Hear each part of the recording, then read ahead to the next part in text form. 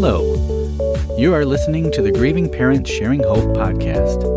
We are here to walk with parents on their unwanted journey of child loss, guiding them to a place of hope, light, and purpose, not in spite of their child's death, but as a way to honor his or her life.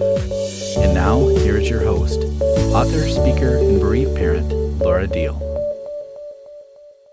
Hi, welcome to episode 10. You are about to meet Kelly Gerken.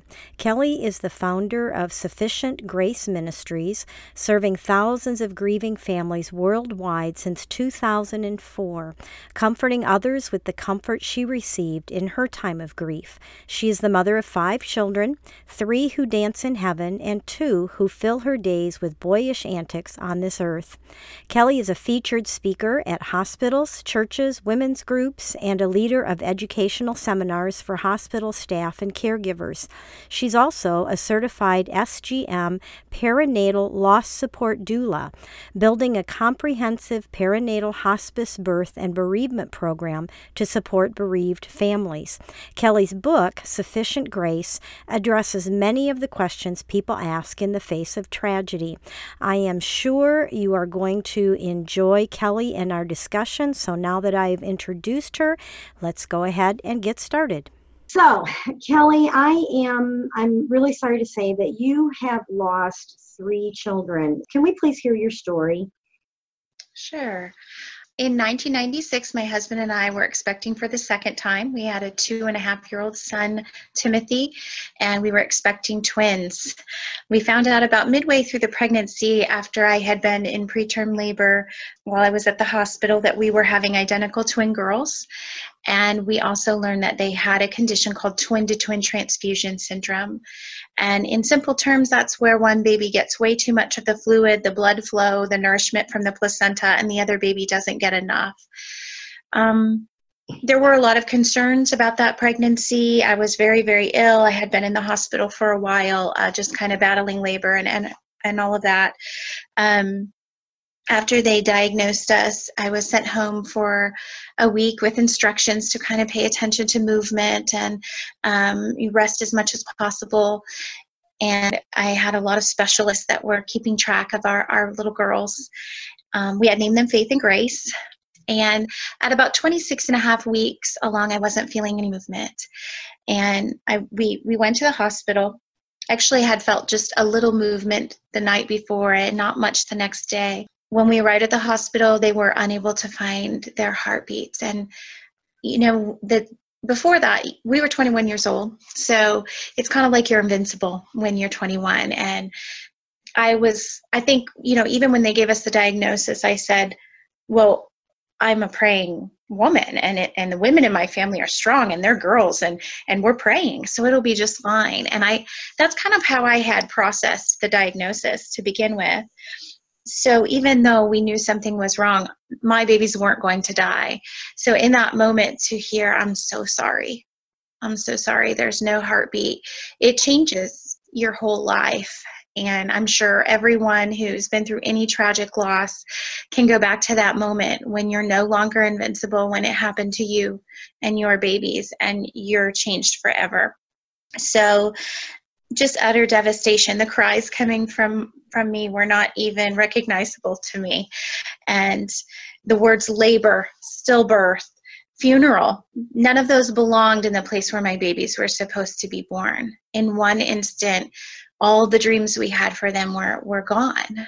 Our dreams for them on this earth, to wear little pink ribbons and bows and dresses that were identical and have tea parties and all of those things, my husband walking them down the aisle, all gone. So we did endure the labor. The next day, it was very long. They were born so silently, and we held one in each arm. And I sang Amazing Grace and spent maybe just a few moments with them. There wasn't a lot of guidance in 1996 about, making memories with your babies or spending extra time. And there wasn't someone to say, you can wear this pretty dress, or, I didn't dress them. I just held them for that little bit, sang Amazing Grace, said a prayer, and that was it. We did have a funeral later. I did not leave my house for 2 months. We live in a very small town where everyone knew us. So the thought of going to the grocery store or anything was just very hard. It changed us forever.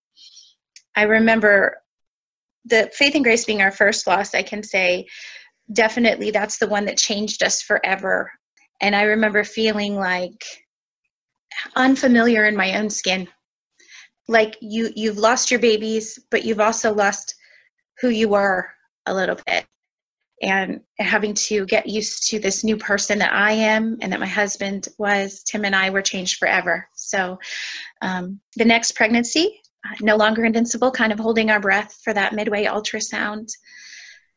About midway through, we found out we were having a little boy, but we also heard the words incompatible with life. The doctor said our son, Thomas, we named him Thomas, had a condition called Potter syndrome. And Potter syndrome is basically the absence of kidneys.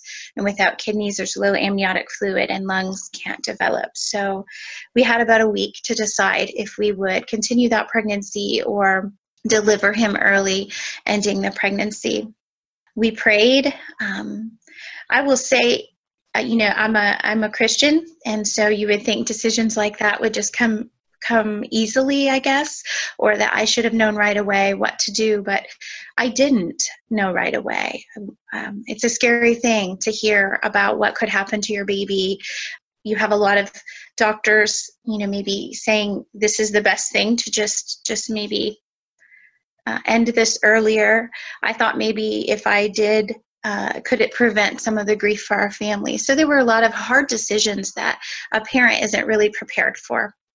We did continue the pregnancy. So we had about 4.5 months of our son growing, knowing he would not live once he was born very, very long, short of a miracle. And that's actually when we chose to name him Thomas.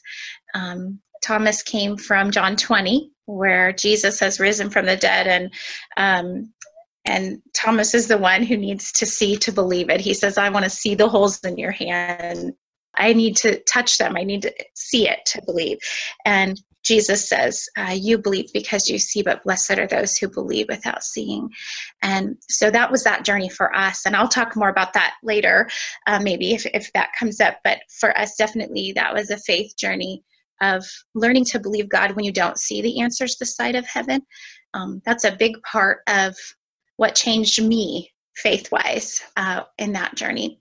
The day we were diagnosed, there was that question in my face as well of where's your God now? Where's your God now? And I remember I didn't have an answer right away. I just knew he promises never to leave us nor forsake us. And so that has to still be true, right? Even if I can't feel him, that has to be true. And so a lot of searching through that over those 4.5 months. What does faith look like? God, do I have to perform a certain way? What is that? And so that journey held a lot of that for us. And I learned that it isn't, I guess I'll just talk about the faith now since I'm in it. Go for it. Yes. I feel like I'm talking a long time. I love it. This is exactly what I want. Go for it, girl. Okay. So yeah, I wanted to know, okay, God, we need faith to please you. What does that look like? Do I have to know for sure? If I could just find the answer here, will you spare my baby? Will my baby get to live? Why is this happening to me again? You hear people say, well, it was my faith that made my child well or my loved one well. My prayers were answered. Well, what does that say about my prayers and my faith that 2 of my babies died and now another one's going to die? And those are the questions, right? That's the nitty-gritty. That's what we all say in that moment. That's what people want to know. Well, how do we reconcile what we believe about faith or about God in that moment? What does that look like? So I dug in my Bible, tears just dripping on those pages. I wanted to know, teach me what faith is, God. What kind of faith do you want? And I looked in Hebrews 11 and the Hall of Fame of Faith, and I saw a whole lot of people that were just as big of a hot mess as I am. Abraham, he had no idea where he was supposed to go. God said go, and he had to go without knowing. he and Sarah, they tried to take things into their own hands when he promised Isaac, and he waited too long in their eyes. And David had an affair, and Noah got drunk. None of these people had it all together. And that really hit me, that it wasn't about their performance that made them faithful. You know, Rahab was a prostitute. But it wasn't their performance. It wasn't that they had it all perfect. God counted them faithful because they knew where to go. They knew he was the one to look to. And so it didn't have to be all tied up in this neat bow that I had all figured out. And then also the believing without seeing part that I talked about before, that was definitely another part in Hebrews. I believe it's Hebrews 12, talks about Jesus. You know, he's our ultimate example of what does it look like to be faithful. And really hit me when I read about him resisting the cross to the point of sweating great drops of blood. He was asking the Father to take this cup from him. It wasn't easy. He despised the shame of it, but he did it for the joy set before him. And two things hit me. One, it wasn't easy. And that if it wasn't easy for my God, then there's not something wrong with me, that I'm not skipping along knowing my baby's going to die and that I have to do this hard thing. And that's okay that it wasn't easy. But his ultimate heart was, I'm trusting you anyway, Father, and I'm yours, and I'm following you anyway. And the second part was that he did it for the joy set before him. And so that was definitely something I clung to, that could there be some joy set before us in this trial, in this loss of our child again. I used to ask my friend Dinah during that 4.5 months, if, you know, how am I going to do this? How do I stand beside another tiny grave? How do I endure another labor knowing my baby will not be with me? And she would say, I can see God's grace on you. And when you get to the end of this, his grace will be sufficient. We don't get the grace we need tomorrow, today. We only get enough for today. And so definitely held on to that. Some days I didn't know. But when it came time for Thomas to be born, it was another long, difficult labor. And he was born alive. He had reddish hair, which was very interesting to our brown-haired selves. And he lived for 6 hours. I was able to hold him and sing over him. And the grace that I felt and the peace that surpasses all human understanding, I never could have expected as a mother. All those months of waiting and wondering, I did not know. But when I got there, that grace was there, and it was enough. I felt such joy, and I never expected that. I never expected to feel joy meeting him and holding him and singing over him as he went from my arms to the arms of Jesus. In those 6 hours, and I didn't even get to be with him during the whole 6 hours. Sometimes they had to do procedures to even keep him stable enough to be on the ventilator. But the time that I had with him, I would do over and over again, just for that little glimpse of being his mother, and that glimpse of heaven reaching down and touching earth, because that's kind of what it's like in that moment. And in that moment, I had that answer to where's your God now, because he was right there. It was really an amazing moment. So since the loss of our son and our daughters, we've actually started a ministry. I'm not sure if you want to hear about that yet. I can let you ask your next question, but that's our baby story. Oh, we did have another child after Thomas. I almost always forget to talk about our James, and he gets very disgruntled about that. So we have a son that was born after Thomas, and it was another complicated pregnancy. He had a subchorion hematoma, about a 50% chance of miscarriage early on, and then also concerns about preterm labor. But he was born healthy and well, and he will be 16 in May, so very grateful for him. That is an incredible story, Kelly. I think of the whole faith piece. One of the things, it's interesting because God used Hebrews 11 in my life also in that dark time of grief. And our daughter had cancer when she was 3, had her leg amputated, went through chemo, and then one of the chemo drugs caused heart damage, which is what actually ended her life at 29, was the heart damage from that chemo. And so, when she went through that cancer, we were like you. We were young, we were invincible, we're prayer warriors. Our church was on this 40-day fast and prayer rotation for her. It's kind of like, we got this. This is going to be a testimony. This is going to be one of those miracle stories. And then her leg gets amputated and she goes through 9 months of chemo. You're forced to look at, what is this whole faith thing, God? Right. I had faith. And then you have people that actually say, if you would have had enough faith. And it's like, that's a horrible thing to do to a parent, to say it's your fault because you didn't have enough faith. And my husband and I knew that was not the case. We had faith in our God. So then it causes you to go back to God and say, okay, God, I've got something wrong here.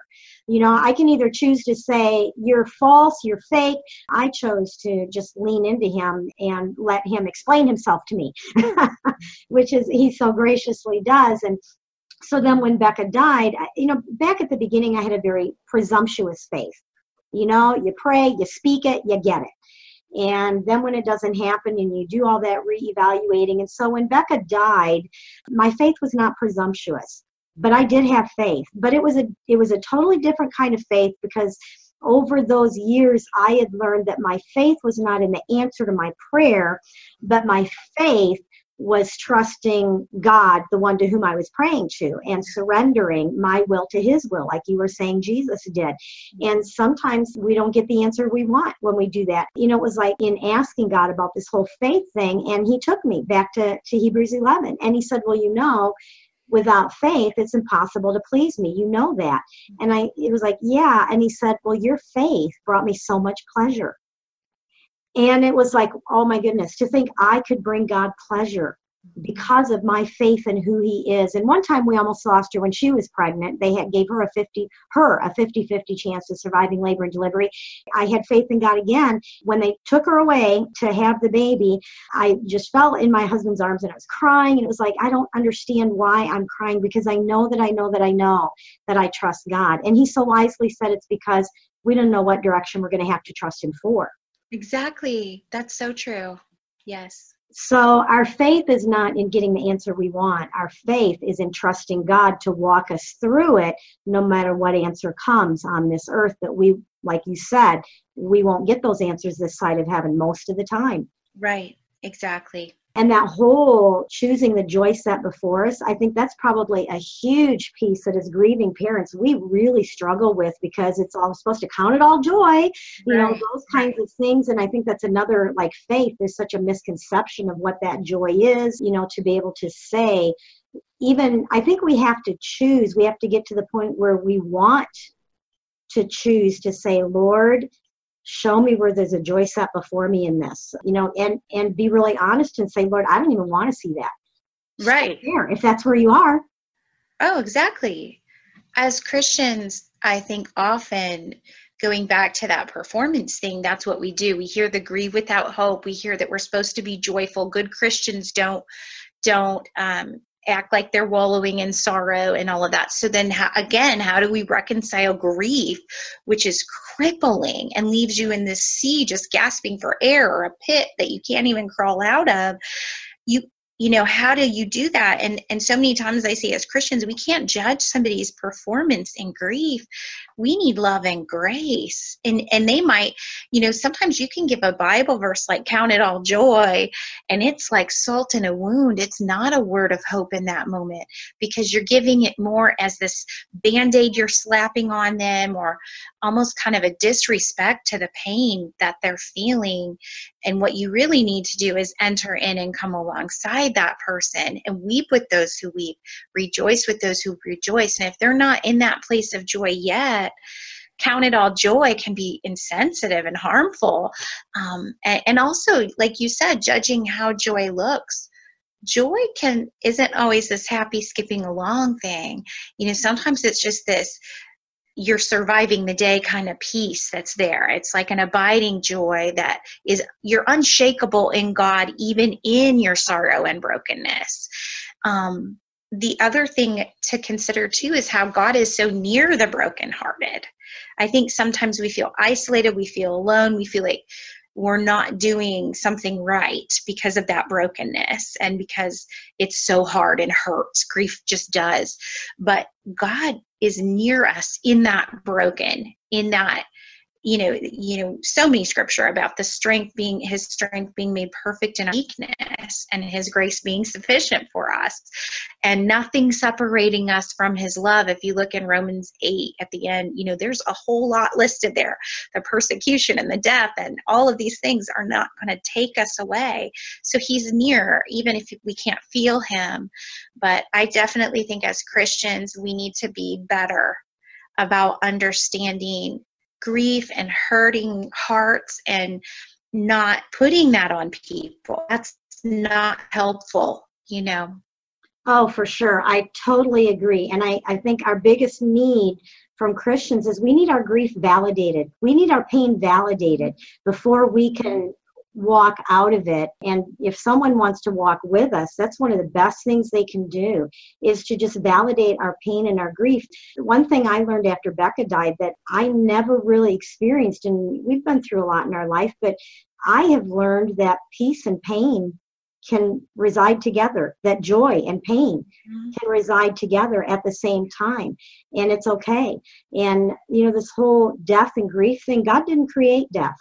No. God did not create us to die. And so when there's death, and especially when we bury our children, the grief is real and it's valid, because that's not how God set us up for death. That's the enemy at work. And so it's okay to let people grieve and to let people walk through that valley of the shadow of death that God says, I'll be with you. And I sometimes say, I feel like it's not a shadow. It was just a valley of death. No shadow there, because it's a really dark place. Yeah. So this has been really good. I love this. I am sure you can tell that Kelly is a precious sister in the Lord, because God's love and grace just oozes from her, doesn't it? To connect with Kelly, you can go to sufficientgraceministries.org. And if you didn't catch that, it will be in our show notes on our website. I hope you join us next week, because Kelly's going to talk specifically about pregnancy and infant loss. So please be sure to let others know about it, as there are so many around us who have faced this devastating loss, and they would appreciate hearing from someone who has gone through it and can offer hope and encouragement.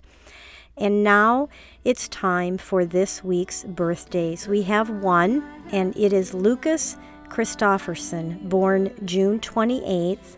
Lucas is forever 19, and his parents are in our local GPS Hope Share and Care group. So we celebrate with you the day that Lucas was brought into your lives and into this world. I would love to add your son or daughter to the birthday segment, so just go to gpshope.org/birthdays, and there will be a form there. Just fill it out, submit it, and I will be sure and add your child to our birthday segment, announcing his or her birthday that week. As I wrap up today's podcast, I want to mention that these 2 episodes, today and next week with Kelly, are part of an online conference called the GPS Hope and Healing Virtual Summit. We know that many of you would like the benefit of attending a conference for bereaved parents, but it just isn't possible because of things like finances or time, and sometimes just not having the emotional bandwidth to attend something like that. So a couple of years ago, I decided to get 19 speakers together and have an online conference. This means that you can watch 18 videos in the privacy of your own home at a time that's convenient for you. You have complete access to all of it. And we have made it available on our website store for only $49. So I was going to figure out what that breaks down to per session, but it's 18 sessions for $49. That's beyond reasonable, right? So to find out who the speakers are, besides Kelly, the titles of the sessions, there's a button you can click on to watch a free session, and it'll tell you how to purchase it if you're interested. Just go to gpshope.org/virtual summit. Now that link will be in the show notes also. And while I'm thinking about it, we do have a GPS Hope retreat coming up in October. If you are interested in joining us, only 12 spots are available. So if you're interested in that, go to gpshope.org/retreat, and you can find out about the one that we are having in Iowa in October. There'll be a link to that in the show notes also. And speaking of the show notes, all the links that have been mentioned can be found at gpshope.org/podcast/10. If that's a little too much to remember, I know sometimes our grief fog really gets us, right? Just go to gpshope.org, click on the podcast tab, and then find episode 10, the one with Kelly Gerken, and click on that, and you'll find the show notes with all the links. So thanks for joining me today.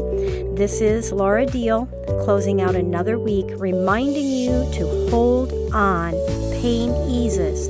There is hope.